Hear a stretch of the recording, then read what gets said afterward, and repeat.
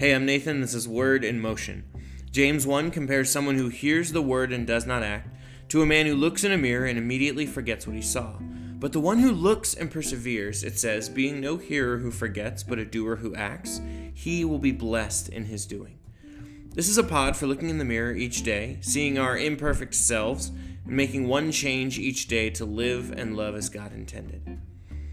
It's Monday. Hope you had a great weekend. We're back to the grind this morning, and with that, I want to jump back into Acts chapter 9 with a short discussion about what happens after God answers your prayer.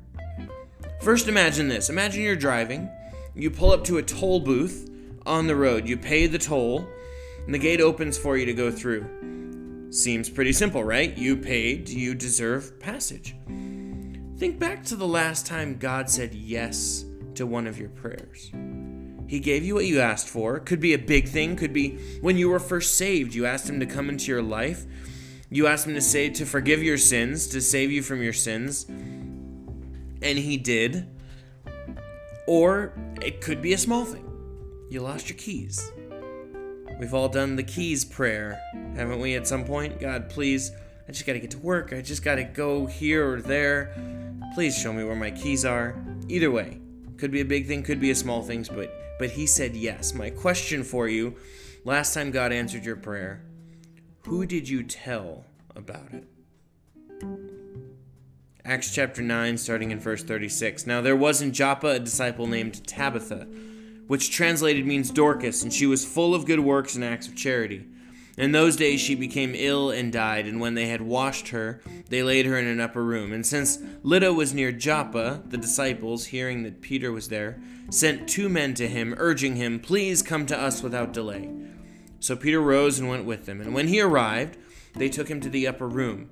All the widows stood beside him, weeping and showing tunics and other garments that Dorcas made while she was with them. But Peter put them all outside, and he knelt and prayed. And turning to the body, he said, "Tabitha, arise." And she opened her eyes. And when she saw Peter, she sat up. And he gave her his hand and raised her up. Then calling the saints and widows, he presented her alive. And it became known throughout all Joppa, and many believed in the Lord. And he stayed in Joppa for many days with one Simon, a tanner. Now I want to draw your attention to verse 42, and I'll read it again. It became known throughout all Joppa, and many believed in the Lord.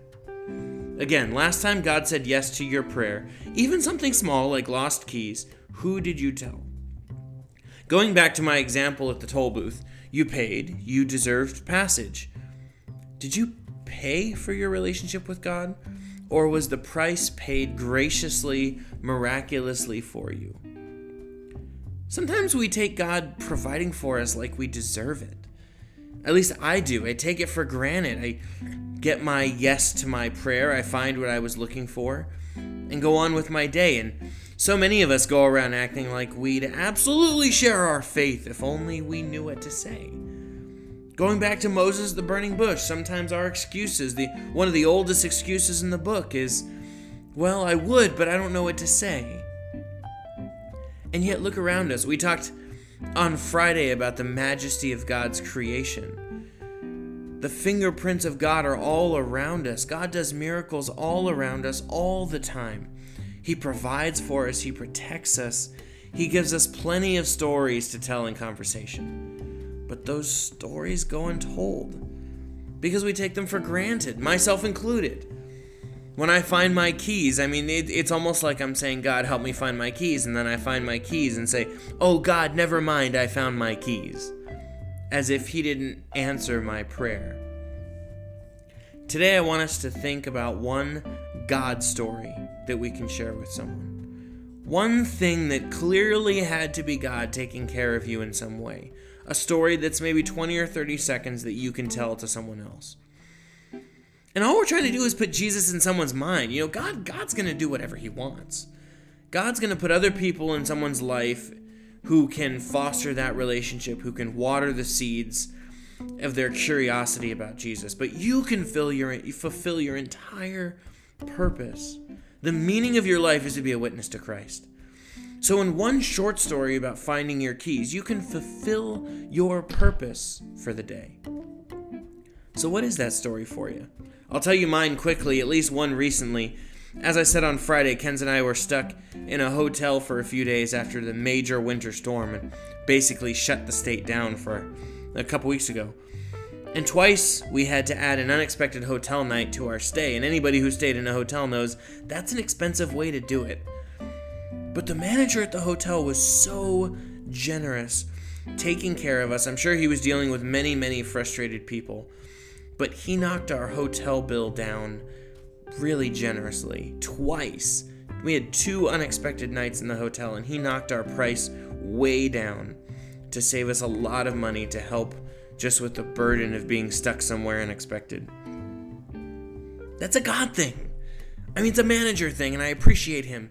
But that was God taking care of us in that moment, because we prayed knowing we didn't have a budget for this trip. We didn't expect to be there 2 extra days. God was taking care of us.